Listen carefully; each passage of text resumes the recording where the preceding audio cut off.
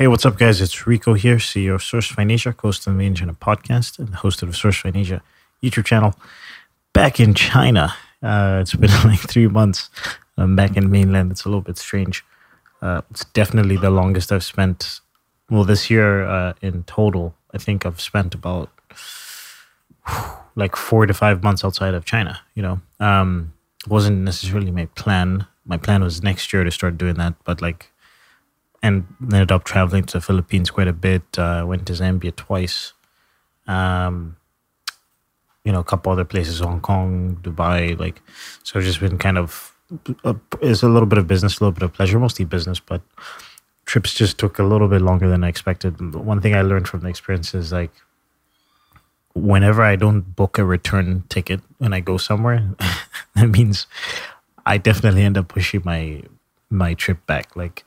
Or if I go to a place where the ticket itself isn't that expensive, I end up pushing the trip back. It happened in the Philippines where I pushed my trip back twice. I had a return ticket after a month and I ended up spending 2 months there. When I went to Zambia, I didn't have a return ticket, so what was supposed to be a week ended up being 3 weeks. That's an interesting part. And then also I think planning is super important if you're going to still try to maintain, because I wasn't on vacation the whole time, right? So I was trying to work while traveling, and it's very difficult to do if you don't actually plan out your trip. I was very productive in the first month and a half in the Philippines. Well, the first month, because that was planned. And then the second month was kind of cum si cum sa. And the trip to Zambia was first week was pretty productive because that was planned. And then the rest was sort of spontaneous. So something to keep in mind. I think if you're going on vacation, you can be a little bit more spontaneous. But if you're going somewhere to work and sort of have a work-play balance, you got to plan out the trip a little bit more. Just when I say plan, I mean knowing when you're leaving. So setting clear dates in terms of when you're leaving the location, where you're staying, for example, it's another aspect. Where you're going to be working on a daily basis, what your work hours, your work routine is going to be even just things like the gym and stuff, all those subtle, small things. If you are going to spend an extended period of time somewhere, or even whatever amount of time, as long as it's planned out, that makes it easier to structure your work around it. That being said, this week's episode is a fantastic podcast. This gentleman's name is Alexander Avant. I hope I pronounced that correctly. He's an entrepreneur in the Philippines. I met him through... he's actually the vice president now of Alpha Rock Capital. So if you're not familiar with Alpha Rock, I did an interview with the co-founder, Mark Rocha. They invest in Amazon FBA businesses. They buy them, they improve them, and they're building a portfolio around that. At the time when I did this interview with Alex, we're in the refined. There's a video version of this as well if you want to check out the YouTube channel. We didn't really focus that much on Alpha Rock because I wanted to talk about Alex's life and his journey and stuff like that. And he was also working for another company in the Philippines at the time. I think he explained what his role was there. But he's a very fascinating guy, man. He's lived all over the world, travels all over the world a lot.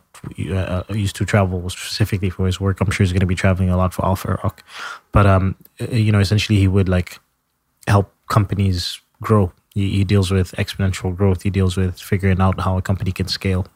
Very well read. I think he studied something along the lines of something brain related. I don't want to say neuroscience, but it was neuropsychology or something like that. Something brain related to do with economics. I think so. Also behavioral economics. He's just he's one of the smartest guys I know. He's one of the most well read people I know as well. So he's every time I sit down with him, it's a fascinating conversation. So that's pretty much what this was. I hope you enjoy it. And keep in mind, guys, we're hosting another webinar, Source Finasia, another one, sourcefinasia.com/webinar. That's going to be November 28th and 29th, depending on which time zone you're in. So check out that link on the website and sign up.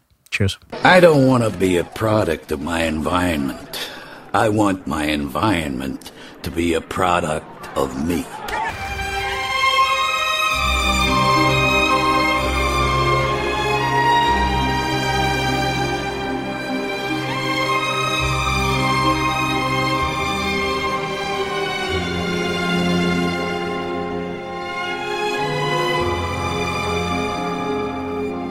Hey, what's up, guys? It's Rico here, CEO of Sourcefine Asia, co-host of Made in China podcast. I'm back with another one, obviously the host of the Sourcefine Asia YouTube channel. This is a video cast coming to you live from The Refined, if you guys recognize it from my previous videos. And I'm sitting across from this gentleman over here. Hi, guys. I'm Alexander Avans, and I'm from Copenhagen, Denmark. All right, awesome. So in this video, we're going to be talking about Alex's journey, how he's transitioned from Denmark to the Philippines, what that's been like, the sort of corporate life here, and then a little bit of his personal life and backstory. All right, awesome. Cool, so let's start at the beginning. One of my favorite questions to ask is when you meet somebody in a social setting and you're not in the Philippines, how do you answer the question, what do you do? That's a very nice way of framing it. I think it depends on who's asking, of course, but I'd say that my professional title is that I've built a career as an entrepreneur. I specialized in going into businesses that are already existing and figuring out how to perhaps accelerate or develop or enhance certain value propositions that might have been neglected within these businesses. I do this from a technological point of view. I use, I guess you can call it, emerging technologies within the vast field of artificial intelligence, virtual reality, biotechnology, to allow myself to speak about how new options are possible where they might not before have been possible. So you can call it an evangelistic approach to technology consulting almost. I think one thing people are going to notice through this interview is I think Alex is one of the smartest people I know. Also one of the most well-read people I know. So you're going to have to simplify some of your language. Let's try. Let's try. Okay, can you give like a case study? Yeah. Just an example of a business that you worked in. Yes. So I think one of my favorite case studies was actually an airport. When I was a consultant, we helped the airport in a country understand that the future of transit might not getting people from A to B, but actually expanding beyond the A, B, C, D, E, F, G, how far you want to go. And now we are not solutions providers. We don't come and tell you exactly how to do it, but we allow people to think beyond their current capacity. So I think the easiest way of saying how I work is I tell you how to think, but not what to think. Yeah. So when it comes to building companies within companies, I try to take people out of their comfort zone and invite them to play with a new mindset. And in this regard, come up with ideas that they can actually implement. Okay, awesome. So how did you get into this field initially? Where did you study, and then what brought you to Manila? Yeah. So I guess starting from the beginning, I was terrible at school. Yeah. I mean, I have a master's in economics and business development with a specialization in neuroscience. So I ended up doing good in school. I think I'm one of those rebels that argue against the main entrepreneurial notion that people should quit university and just go out and do it, because I think university is a great sandbox that allows you to perhaps not play with practice, but play with theory. And throughout my high school, I just failed miserably. I mean, I came out of high school completely degenerate. I had no grades to be able to study further. I started working, but I quickly found out that there were specific fields of thought that I found very interesting. And over time, I managed to get into university, and I built up my professional curriculum as an economist, behavioral economist.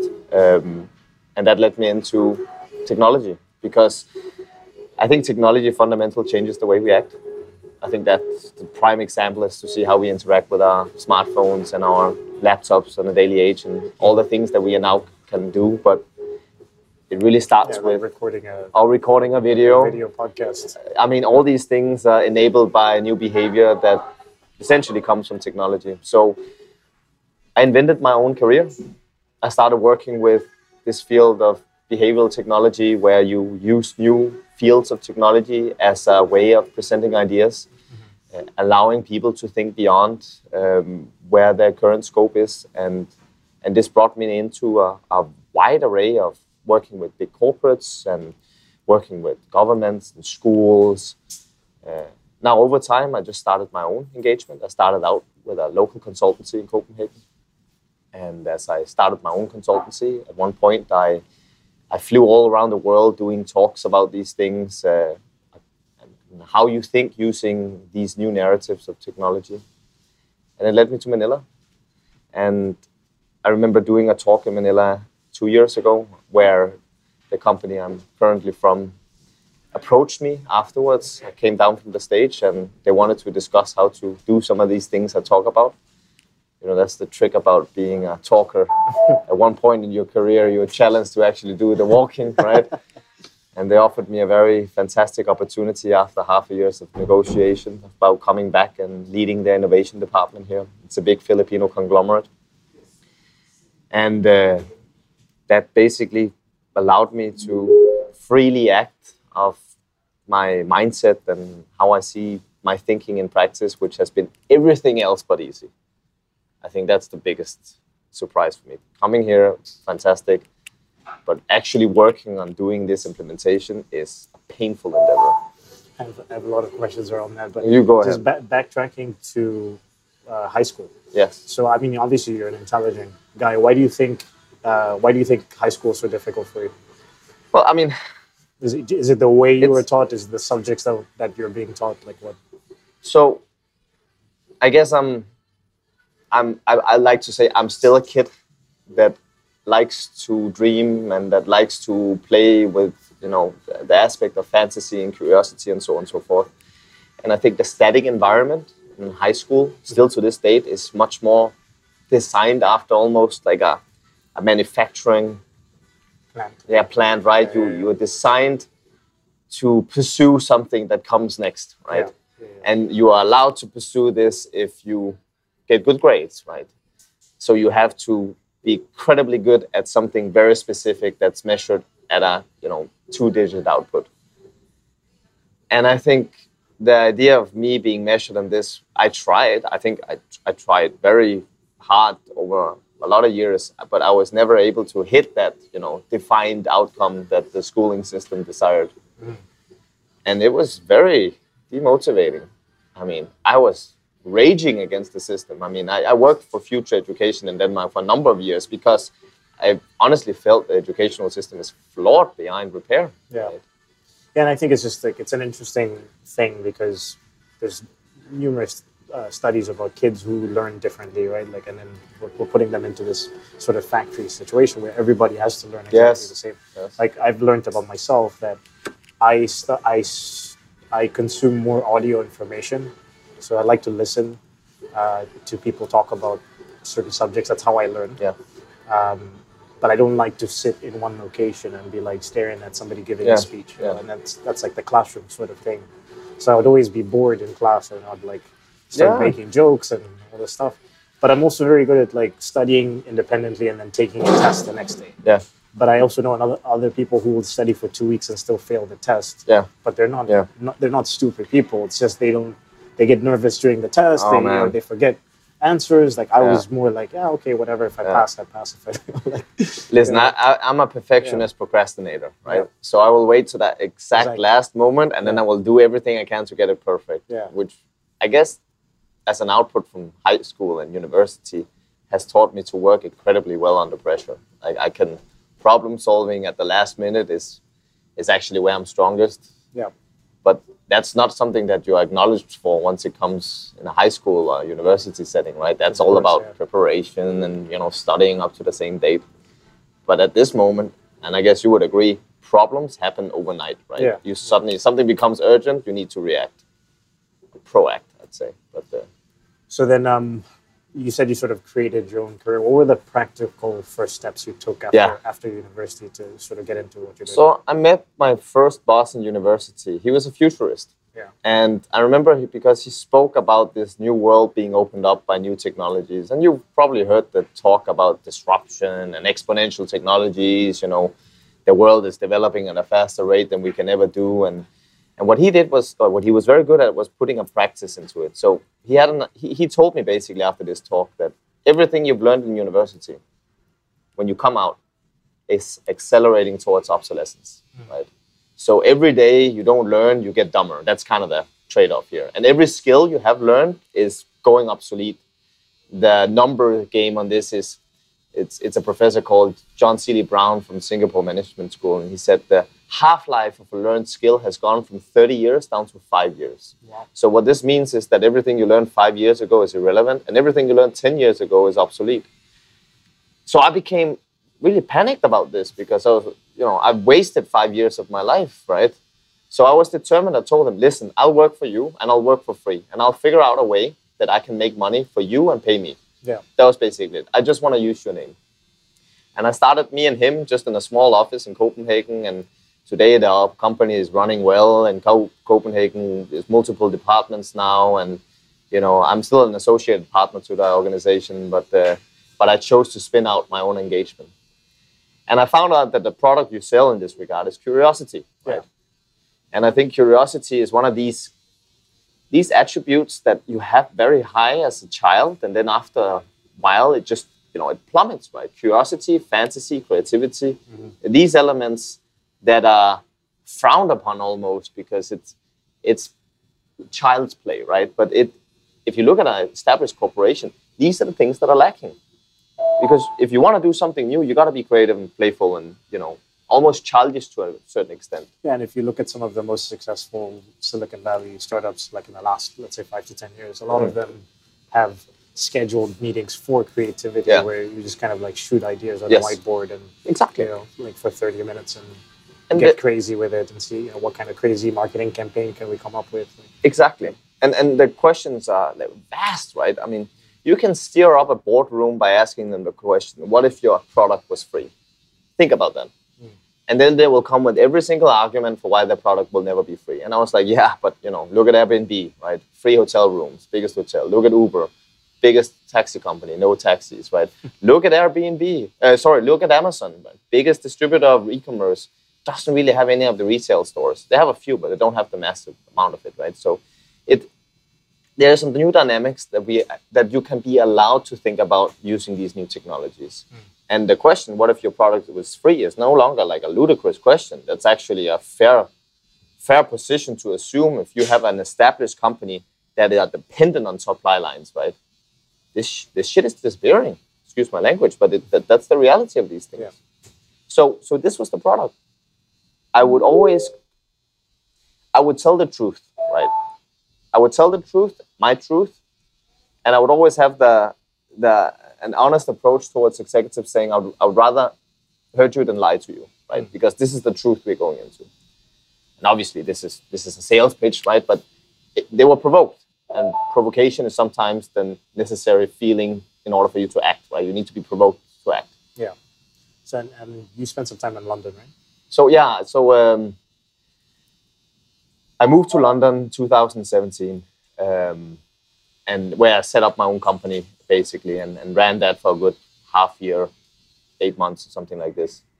And in this process, I was negotiating before making my company. I'd come to the Philippines and met this company, and I never really thought I was gonna leave London because at that point I had some engagements in London. I was with my former partner, girlfriend, and in this regard, I had planned a life there, right? Yeah. And I think this is also an honest truth that comes into why I came to the Philippines. I mean, some people come here because of the women. I did too. I was just running from them, right? So that was kind of the setup in that regard. Yeah. But I wanted to come here. I wanted to set something up, whether it be my own or be on behalf of the company. And I think so far it's been good with respect to certain changes and events, which we can elaborate later in the interview. Cool. Yeah, so you talked about it's been an awesome experience so far, but that it's also been difficult in actually working in applying your knowledge here. Can you start off with some of the cultural differences, the cultural difficulties, if anything, that you faced when you first got here? Yeah, for sure. I mean,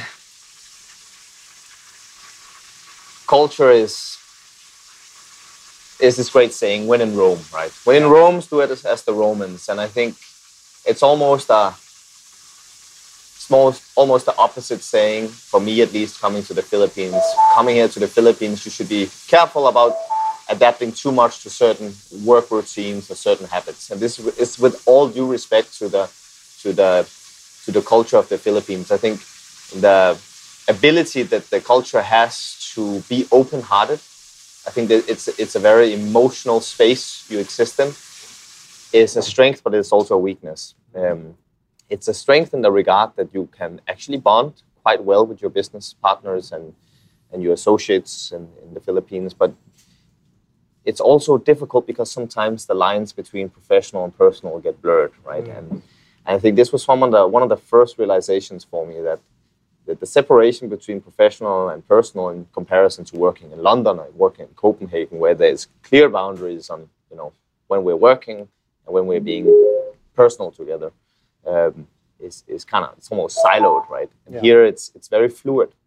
I feel it's been, I think I can say I've hurt some people, and I've been hurt, which is something that's weird to say. Weird to say about your business, right? Yeah. It's like I've been hurt in business. It's like not on my profit margin, but emotionally, right? I don't want to. It's like, what the heck, man? Is that just a situation where you become, because of the fluidity of the personal and business, you become you start to have expectations about how a person is going to treat you, and then they don't do that, or yes, I think that's a good way of framing it. I think in the beginning, also because I was alone, I came as a lonely Westerner in the Philippines, and I didn't have the network I have today, which I'm deeply grateful for, because it allows me to vent, it allows me to spare some of my experiences. Yeah. I think there's a clear culture shock that sets in for someone who's not mentally prepared for how the fluidity of culture between professional and private is in Philippines. I'm half Thai, so I can relate to some of the circumstances in regards to Thailand as well. But I think it's different. I mean, I worked a little in Thailand, not enough to say that I know the culture, the work culture, but it definitely feels like you can easily be pulled into on a personal level when it comes to business here. And I think I'm taking my precautions sometimes, because you really shouldn't mix these two. Yeah. I remember sitting the first time we hung out and we had dinner. One of the questions I was asking about was a little bit of that, but a big part of it was the time setting meetings and the time management aspect. On the etiquette aspect of it, my God, man, like it's meeting times, traffic, all these things. It's not good, right? And your practical advice for me was just basically like, if you set a meeting with somebody, maybe go to where they are. Yes. So that you're not waiting for them to come to you. Then you have more control over what time you see them. Yes. And then something that I already started doing, which was just like, if I want to meet somebody at 11, I'll tell them 10. Yes. Set artificial deadlines. Exactly. Yeah. And that's, all these tactics are good practices, but it's, timing is punctuality is something that's very important for me, right? Yeah. It's something that I really don't want to sacrifice. I hate being late. For me as well. Like, I was late for my beard trimming by 10 minutes, and I felt like really bad about it. Like, I called them before, hey, I might be late. Like, just like I just wanted to make sure. And my schedule, I usually chart out, to the minute for the day. So it's like, I get irritated when people are late for situations, but that's something that I've had to adjust to. Yeah. I can understand. Okay, so the cultural side, those are some of the difficulties you faced. What about from the actual business side? I know, I guess you've kind of mentioned a little bit of it, but are there any practical business issues that have come up with the company since you started working with it? Yes, for sure. I think I've made the realization, this is not just for the company I'm working for. I'm not a corporate guy, I think. At least not to the extent that I exist in corporate right now. I long for freedom, right? And I think this is also part of the creative space that I'm selling. I deal with business development, and I do it in a regard that is very focused on either selling a product or making it better, right? Those are the two things I'm focused on. And I think, unfortunately, my experience is that I've become, instead of a specific surgical tool, I've become abundant, almost like a Swiss Army knife. Like, I do everything, and it's fine, but it's not fulfilling. Yeah. So my experience is that you got to be very specific, right? You got to be specific in your value proposition, and you got to stick to it. Because, and I think this goes for any corporate entity. Make sure that you remember why you were hired in the first place, and stick to it. Because if not, your path will be defined for you. And I guess this is part of the transition that I'm currently in as well. I mean, I'm looking to change into a startup entity now, and it's really a shift for me again to go through. But I miss this specificity. Not to say that a startup is specific all the time. Sometimes you need to do sales. Sometimes you need to do marketing. Yep. But at least you are you know what you're doing, and you have a good idea of the output. And you're to a certain extent, you're in control of. To a certain extent, you're in control, right? I mean, you get to fly the plane. So that's true. What have been some of your business successes working for the corporate company? Yeah, I mean, I think I quickly realized that my ability to build strategy and my ability to sell a vision or sell a brand or sell a story or a product or whatever has been by far most the strongest asset I've brought to the game. So without spilling any confidential informations, I've set up a number of strategic partnerships for the corporation. I've helped develop a number of different applications that help enhance the current supply chain and the supply line of the entity. The company I'm working for deals with 7 different industries, 24 different business units. It's a pretty massive enterprise, and so there's plenty of work to be done. And I think some of the specificity I managed to do was looking into, okay, here we need a technology solution, here we need talent development, here we need public-private partnerships, right? Those were kind of the areas I went through. So it's been a good success, I'd say. It's been very hard. Driving change in a big company is incredibly tough, and I have gained a complete respect of that. Just because of how many people have to sign off on things and like the bureaucracy of it. Exactly. I mean, we work with some large corporations, specifically Cirque du Soleil, and like for example, a sample. It's a very simple product. They didn't make any changes. Just added their logo to it. We will get it. I'm used to we work with a lot of startups as well. I'm used to dealing directly with the CEO of the company, or at least upper management. So we'll just send a sample to them. They'll receive it. They'll same day look at it, give us a okay, or tell us, hey, can you go back to the factory and make these changes? With Cirque, it's like we send it. It's being received by their sample office or whatever. Yeah. And then the girl that we work with, we have to let her know, hey, the sample's arrived. Can you go check it out? She gets it. They schedule a meeting with the various departments. Yeah. And then the CEO, I think it was like the CF, who was it? Anyways, it was one of the chief executive, whatever. Sounds like a maze. Yeah. They're supposed to be in on that meeting because they have to sign off with it. Yeah. But they have the meeting, that guy's busy, he misses it, so they have to wait another week and a half because he's then flying to Germany the next. It's like, listen, and that's how it is. And that's how it is. 3 weeks to sign off on a sample. I mean, and that's how it is in big corporations. Yeah. Now, the fantastic thing about this company is that they have an extremely visionary CEO, right? So they have a CEO that is running this conglomerate, 40 years old conglomerate as a startup, and he's doing so fantastic, right? And he was the reason I came to the Philippines. I mean, I heard him speak. I heard him speak about the Philippines and the company, and it's with all respect that I'm parting ways. It's because I know they're on the right way. I just have to find my own way. Yeah. It's because the company, as it looks right now, and with the team that is forcing its change agenda, it's really doing good. It's really doing good. And so I think it's also this idea that when I started working, I told myself, let me try and see if I can make myself obsolete, right? Let me see if I can embed my knowledge into the company and let the company go with it. Because in that case, my job is done. So obviously you're in the business development sector, and then now you're going into a startup world. I guess my question is what is the overall business climate in the Philippines? What are the most successful companies doing, and what are the emerging markets? If you have some knowledge in that area. Yeah, for sure. I mean, the emerging markets, I wish I had come here earlier, man. Yeah. Like, that's the thing. Yeah. Because a friend said it well to me. He said that the ceiling here is, it's very high up, right? So if you look at the Western world, the ceiling is very close to the head. It's very hard to do anything, basically. Everything is done, right? Yeah. So you have to come up with the next Instagram. Or exactly. Yeah. The competition and the problems, it's a completely different game, right?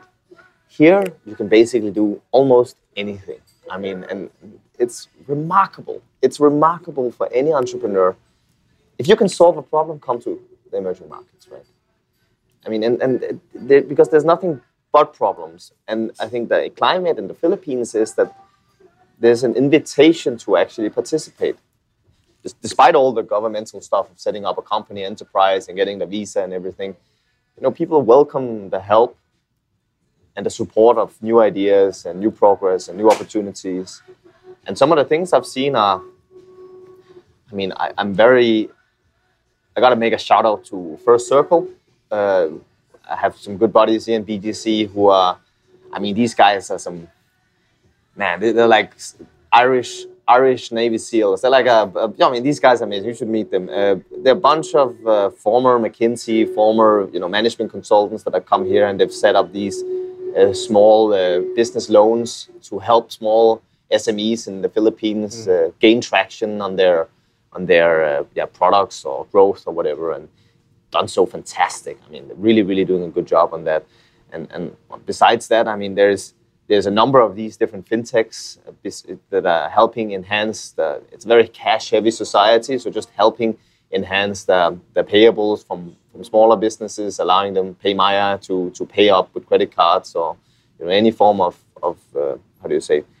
any form of financing that is not necessarily cash. I think that's remarkable as well. Then we have all these co-working spaces as well developing. I think that's a good way of kind of consolidating the ecosystem of entrepreneurs. Yeah, there's a lot.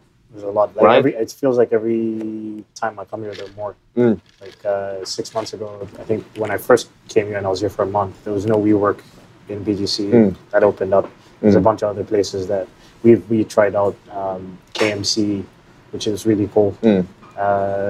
There's another one called The Office, which was really cool. And of course, The Refined is going to be opening up their own in October. It's crazy. We met here. So I guess these catalysts here are also just meeting people and hearing ideas. And I'm working with, you're working with Mark, which I want to touch on later, but I'm working with Mark and David and Jordan, where I all met here. And Mark and David are one of my clients, and then on top of that, he's also referred clients to me. So it's just it's crazy. I was just here for 2 weeks in BGC, and it's like you business partners, and you get also additional money to the business. Hey, that's a win-win, right? Yeah. What do you love about living here? I think I talked to Joe Magnotti from Empire Flippers yesterday about exactly that question, and I think he had a good take on it. It's the freedom, right? It's you have the freedom to develop the ideas, the opportunities that you might carry around with, and I think you can do so with very little cash investment to begin with, because there is plenty of help. I think the ecosystem of entrepreneurs here is unlike what I've seen other places. It's like there's a natural tendency that people want to support you and push you forward, maybe even invest in you. I think this enhancement of I have a good idea and I can make it happen, and I have a community around me that actually pushes me despite them perhaps being strangers to a certain extent, because everybody here is on that flow. At least the community that I have had the opportunity to meet here. Everybody's trying to create this idea that they have and push it forward. And I think this collective hive mind almost is a fantastic symphony that you can be part of. Now, besides that, it's a beautiful country. If you manage to get out of Manila once in a while, right? People are incredibly nice. I come from Denmark. We're the world's happiest country, right? But we don't have the same warmth and open-heartedness that Filipinos have. It's very hard, I feel, to have a bad day when it comes to meeting people and seeing a smile. Of course, traffic is one thing you need to deal with, but people are very open-minded, very open-hearted. I think that's fantastic ability. Yeah, that's awesome. Yeah, no, I 100% agree. Even just today, we're walking around, it's just like everyone's greeting you and everyone's like, it's just, it's difficult to feel like you're not welcome. Yeah, whereas like in China, part of this is a language barrier, but it's just not, Chinese culture is not the kind of culture where people just greet each other randomly. Like, you just kind of go, I'll go days in China and I won't speak to anybody. Besides my staff, and that's just normal. And I think it's just to your point, it's important for any expat or any Westerner coming here that they contribute to this, right? Crying out loud, smile, right? Yeah. Send a smile, say hello, get eye contact. People here are fantastic. So the least thing you could do is just exchange a smile for a smile. Say have a good day, or say salamat po, or just be open-minded about it. Yeah. Before I transition into what you're shifting into, talk to me about how you found the Refined. And I mean, we kind of talked about it. We met here, and you met Mark and David and all these guys. But how did you find the Refined, and what has that been like for you? I feel like Noel should start paying me for these, man. Yeah, you should. I'm doing like a whole Refined series. If there's a reference from you, No, I was incredibly lonely in the Philippines the first few months, right? And I was stuck in Makati, and I thought Makati was all of Manila, right? And that I was working like fucking 80 hours. Excuse me, I'm swearing here. My French. It's all good. I was working 80 hours a week, and I didn't do anything. I was trying to go for a run in Makati, right? And I was choking on all the NOx gases and everything. It was terrible. And then I found BGC, and I remember coming here one night, just walking around alone, and I Googled different things, and I found this, website or Facebook page for Refined, and I went up here. And I was like, okay, all right, this seems cool. Like, this is a place I can sit and work and maybe talk to people. And 2 days into it, I met Noel, and ever since that point, I mean, it's been kind of a second home. Yeah. A little temple, a little man's temple. So you'll go to the office in the morning, and then you'll come to Refined like in the afternoonish? I would try, yeah.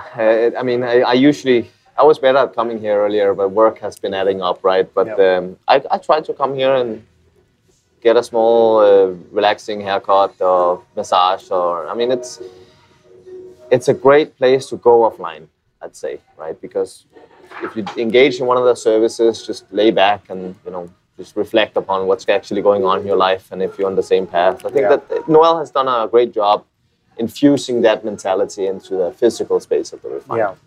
I'm interested to see what it's going to be like when they have an actual dedicated co-working space. For sure. It's going to be an interesting dynamic. For sure. Because, I mean, I've been working at these co-working spaces, and because I'm not super productive when I'm here.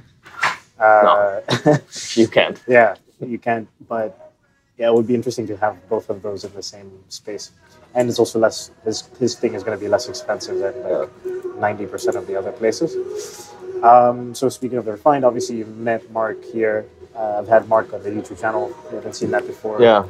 I think I called it Investing in Amazon FBA Businesses. What are you working on with Mark, and how did that even come about?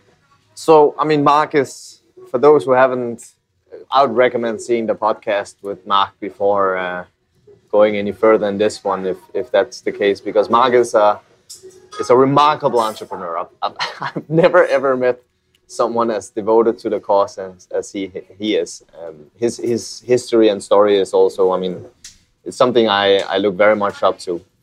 I actually didn't meet Mark at Refined. I met him at a dinner in a restaurant here in BGC. And I remember because I came from the office, I think I was wearing a suit. And Mark, he was sitting on the other side of the table, further down. It was an expat dinner. It was like 15 people there. And at one point, he yelled across the table, like, "What do you do?" And I was like, "Oh, who's this guy?"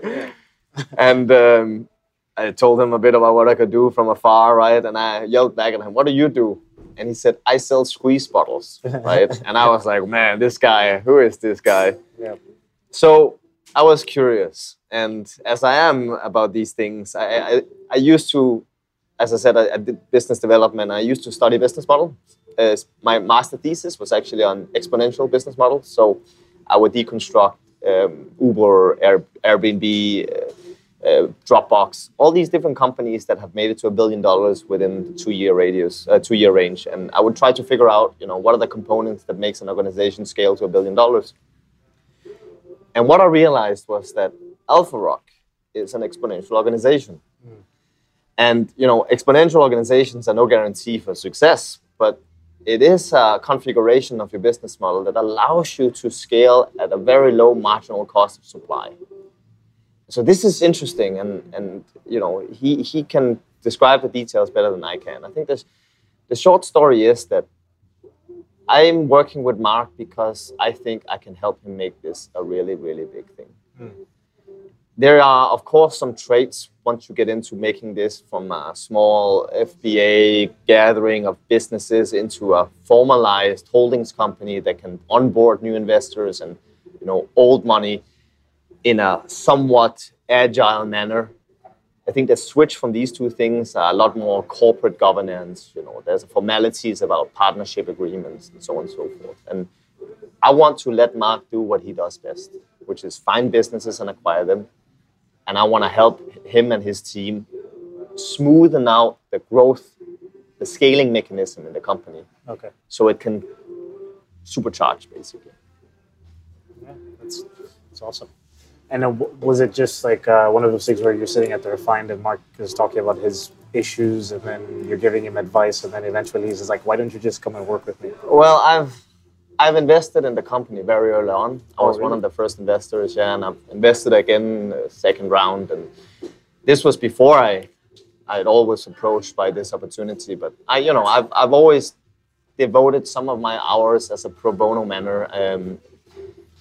Part of my engagements as a behavioral economist is I work with founders. I've worked a lot with startup founders in my career, just on a sideline, because I've always said that I'm not the guy with the greatest idea, but I think I can make your ideas even greater, right? And the idea here is to try and give founders leverage enough or time to think or space between their perspectives to stay ahead of the curve or hopefully avoid the unknown unknowns or known unknowns. And Mark always talks about that as well. He's more of a visionary. Oh, he is. Yes. He's a visionary character. Yes. And he needs somebody who's more in the systems space. I mean, Jobs had Wozniak, right? And I mean, I'm not saying I'm the second hand to this, but I'm saying that I think the team that has been set up around AlphaRock is a very, very supercharged, strong team. They just opened up an office, right? Yeah. Or did he buy a company that had an office already? Well, I think I cannot disclose that information at the current point, but I think you're on the right. If you know Mark, that's the pathway of his thinking. I mean that's exactly what Mark would do. He's like, I want an office. I'm going to buy that company already as an office. Yes. I mean, if you can't beat them, buy them. Right? That's funny. So I think that's the idea here. It needs formalities, and I can help with that. That's awesome. So you've talked about sort of your cautiousness going into that. Can you explain where your mind is at with going into entrepreneurship? Oh man, I mean you have to choose courage over comfort, right? And this is by far one of the most uncomfortable things that I've ever done. So I hope I'm being courageous. I don't think I have an opportunity like this again, Rico. And I think I'm 31. I don't have kids. I don't have a girlfriend. I don't have a wife. I don't have any commitments beyond myself. I think it's an opportunity for me to maximize my risk appetite and see just how far these things can go. Yeah. It's not easy. It's very emotional. As I told you earlier, doing business in the Philippines, it is an emotional change for me. And I can't help but feel vested heartily in my old engagements and going into the new one. Of course, there's a little heartbreak in that. But I think there's this idea that there's two kinds of pains that you can expose yourself to, right? One is the pain of regret, and one is the pain of discipline. And I think in this manner, the pain of discipline is to try just to see how much responsibility you can actually take on your shoulders and see how far you can carry it. And I think that rationale, along with a great support from the Alpha Rock team and my community, as I said, here in the Philippines, everybody's supportive, have made me feel like I need to make this the right choice. Yeah, that's awesome. So leading into some of the final questions, sort of personal questions, where do you see yourself in the next, I know you're transitioning also, it's a kind of a new chapter of your life, but where do you see yourself in the next, let's say, 3 to 5 years? Yeah, 3 to 5 years. I mean, given the current strategy, I would say that I'm still with Alpha Rock Holdings, and I'm still continuously supporting people to become better, right? Now, for my own benefit, I'd really see myself as someone who is finally financially independent. I mean, I've been working very hard to build up this passive income. And I think at that point in time, I'd be free enough to be able to make choices that before would be prohibited because of financial investment. I hope I found someone that I could marry, but it's not a necessary requirement. And I hope I'm a person who does not lie and a person who still thinks before he talks, or at least tries to, right? So, do you see yourself physically being in the Philippines? Yeah. Okay. Yeah. What's the smallest thing you've done that's brought you the largest results in your life and business? Life and business. Yeah. Telling the truth and don't lie. I mean, now it's so obvious, right? But I think I came to realize that I was making a lot of small lies of the benefit of other people until I became 25, 26. And at that point, I realized that every time someone said, "How are you?" I would default say, "I'm fine." That's kind of the smallest change, right? And it disconnected myself from myself. And ever since, I kind of started thinking about these things. Am I saying something that's true to me, or I'm saying something that you would like to hear? Or at least I think you would like to hear. That made me a lot more comfortable about how I do anything in life. I try to speak my being forward, right? I don't try to lie about something, because the problem with lies is that you have to keep track of them. And I think that was a hard part of my life, right? And it was white lies, or it was the giving other people just the benefit of not needing to devote themselves to asking what's wrong. Yeah. Makes sense. What are 3 books, blogs, or podcasts you'd recommend people check out if they wanted to understand you better? Yeah. Definitely, if you wanna get into this idea of building yourself or defining the best version of yourself, Breaking the Habit of Being Yourself by Dr. Joe Dispenza. It's a book I read perhaps every 2 years, just to remind myself of breaking out of these habits that we've just adopted because it benefits us at a higher dopamine level than other things, but doesn't really benefit us in life, perhaps. So what, checking your Facebook feed for likes and things like that? Yeah, that is one thing, yeah. Definitely addiction to smartphones, but also more in regards to who you're actually living your life on behalf, right? On behalf of who are you living your life, sorry. Yeah. Second book, 12 Rules for Life, An Antidote to Chaos, Dr. Jordan B. Peterson. Yeah. I mean, a must read for any man, I'd say. Disconnect yourself from the political agenda that might be fluctuating around Dr. Peterson. Politically, that is something that can be discussed, but fundamentally at what it means to be a man in the 21st century, I think 12 Rules for Life gives a fantastic outline of some of the abilities you as a modern man must adhere or pursue in order to fulfill that purpose which you brought into this world to fulfill.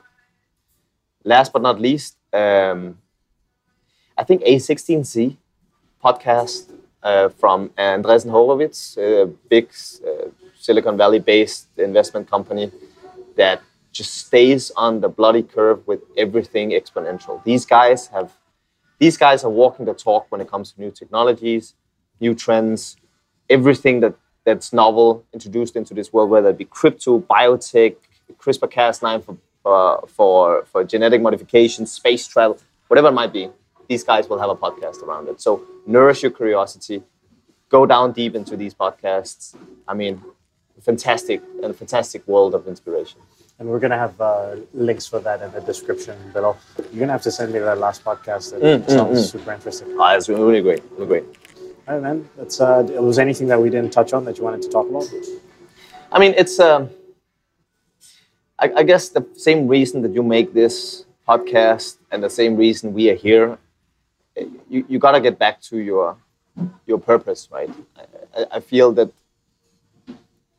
no matter where you are in the world, no matter what you do, it's important in meditation to have just once in a while to invite yourself into this idea of what it is you are waking up in the morning for. Because it's very easy to get caught up in the rat race, right? And sometimes the purpose-driven outcome, or the why, or whatever the hell you want to call it, is a necessary reset button that allows you to get, clear-headed about what's important to you. And for a young entrepreneur, what you're pursuing, I'm not saying it's not what's important to you. That's up to you to figure out. But you got to stay aligned on that purpose. Yeah. Yeah, I think that's extremely important. I mean, it's part of the reason why I'm here right now. Is I think I started asking myself that question. I was prompted by a lot of my friends. It was almost like a max exodus in China like last year. Nice. So a lot of my friends left, and I was just like sitting there. I was like, okay, why am I here? And then I started thinking, well, like I started a business because I wanted the freedom to travel and live in different countries. I've been in China for 4 years. I need to travel more. Do I actually have to be in the office on a daily basis, or can I run the business remotely? And I started to ask myself those questions. What do I need to do?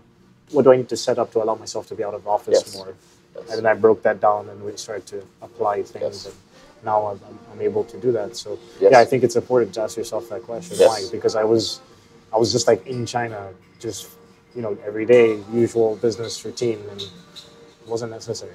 Yeah, can imagine. Wow. And another thing that you pointed out that I think is important just to reemphasize is the keeping a student mentality. Yes. So that's a big part of the reason why I do this. Is like I like to sit down with entrepreneurs that are in different spaces, learn from people. I'm constantly learning from people.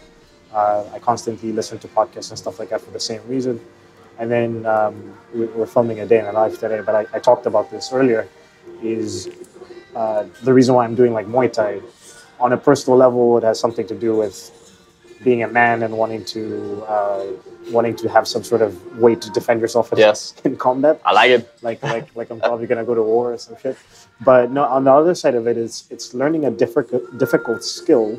Yeah. Because when you've been running a company for like 4+ years and it's been steadily progressing, and now I'm kind of like known in my industry, and then we have the YouTube and stuff. I'm always getting positive feedback about what I'm doing. Like I'm always being put in an authority figure. So doing something where I'm not an authority, I have a coach, I'm a beginner in the field. Like I was saying, there's a 60-something-year-old lady who works out there who could kick my ass. It's just like a humbling thing, and it just keeps you kind of like in that student mentality of like humble yourself, continue to learn, follow the steps, develop a skill. So I thought that was important. That's a fantastic humbleness, for sure. Yeah. Which I mean, I'm cocky as it is, so I need to be humbled from time to time. I mean, it's easy. Cockiness enters our life, right? But we shouldn't fall from grace. Yeah, of course. Yeah. All right, man. So thank you for being on the podcast. Hey, man. I appreciate it. You as well, brother. We're gonna have dinner a little bit later, right? I look forward to it. All right, cool. So if you like this kind of content, like, comment, share, and subscribe. I will see you guys next week. Camel shouts and Bubba Kush. Yeah, we can talk, she rather fuss. This and that about such and such. Man, damn, where is the fucking trust? I'm tired of the hoop and hollering. I'm about to take the coupe to Collins. Then take a female to the island.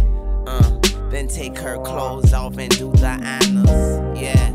Now she hear I'm with them other bitches. Yeah, I told her mind her fucking business. Shit, she probably out here fucking niggas. I'm fucking her friends, now her friends ain't even fucking with her. Damn, she texts me all day and night. So pissed off she ain't even and tell her it's life. Now somebody tell him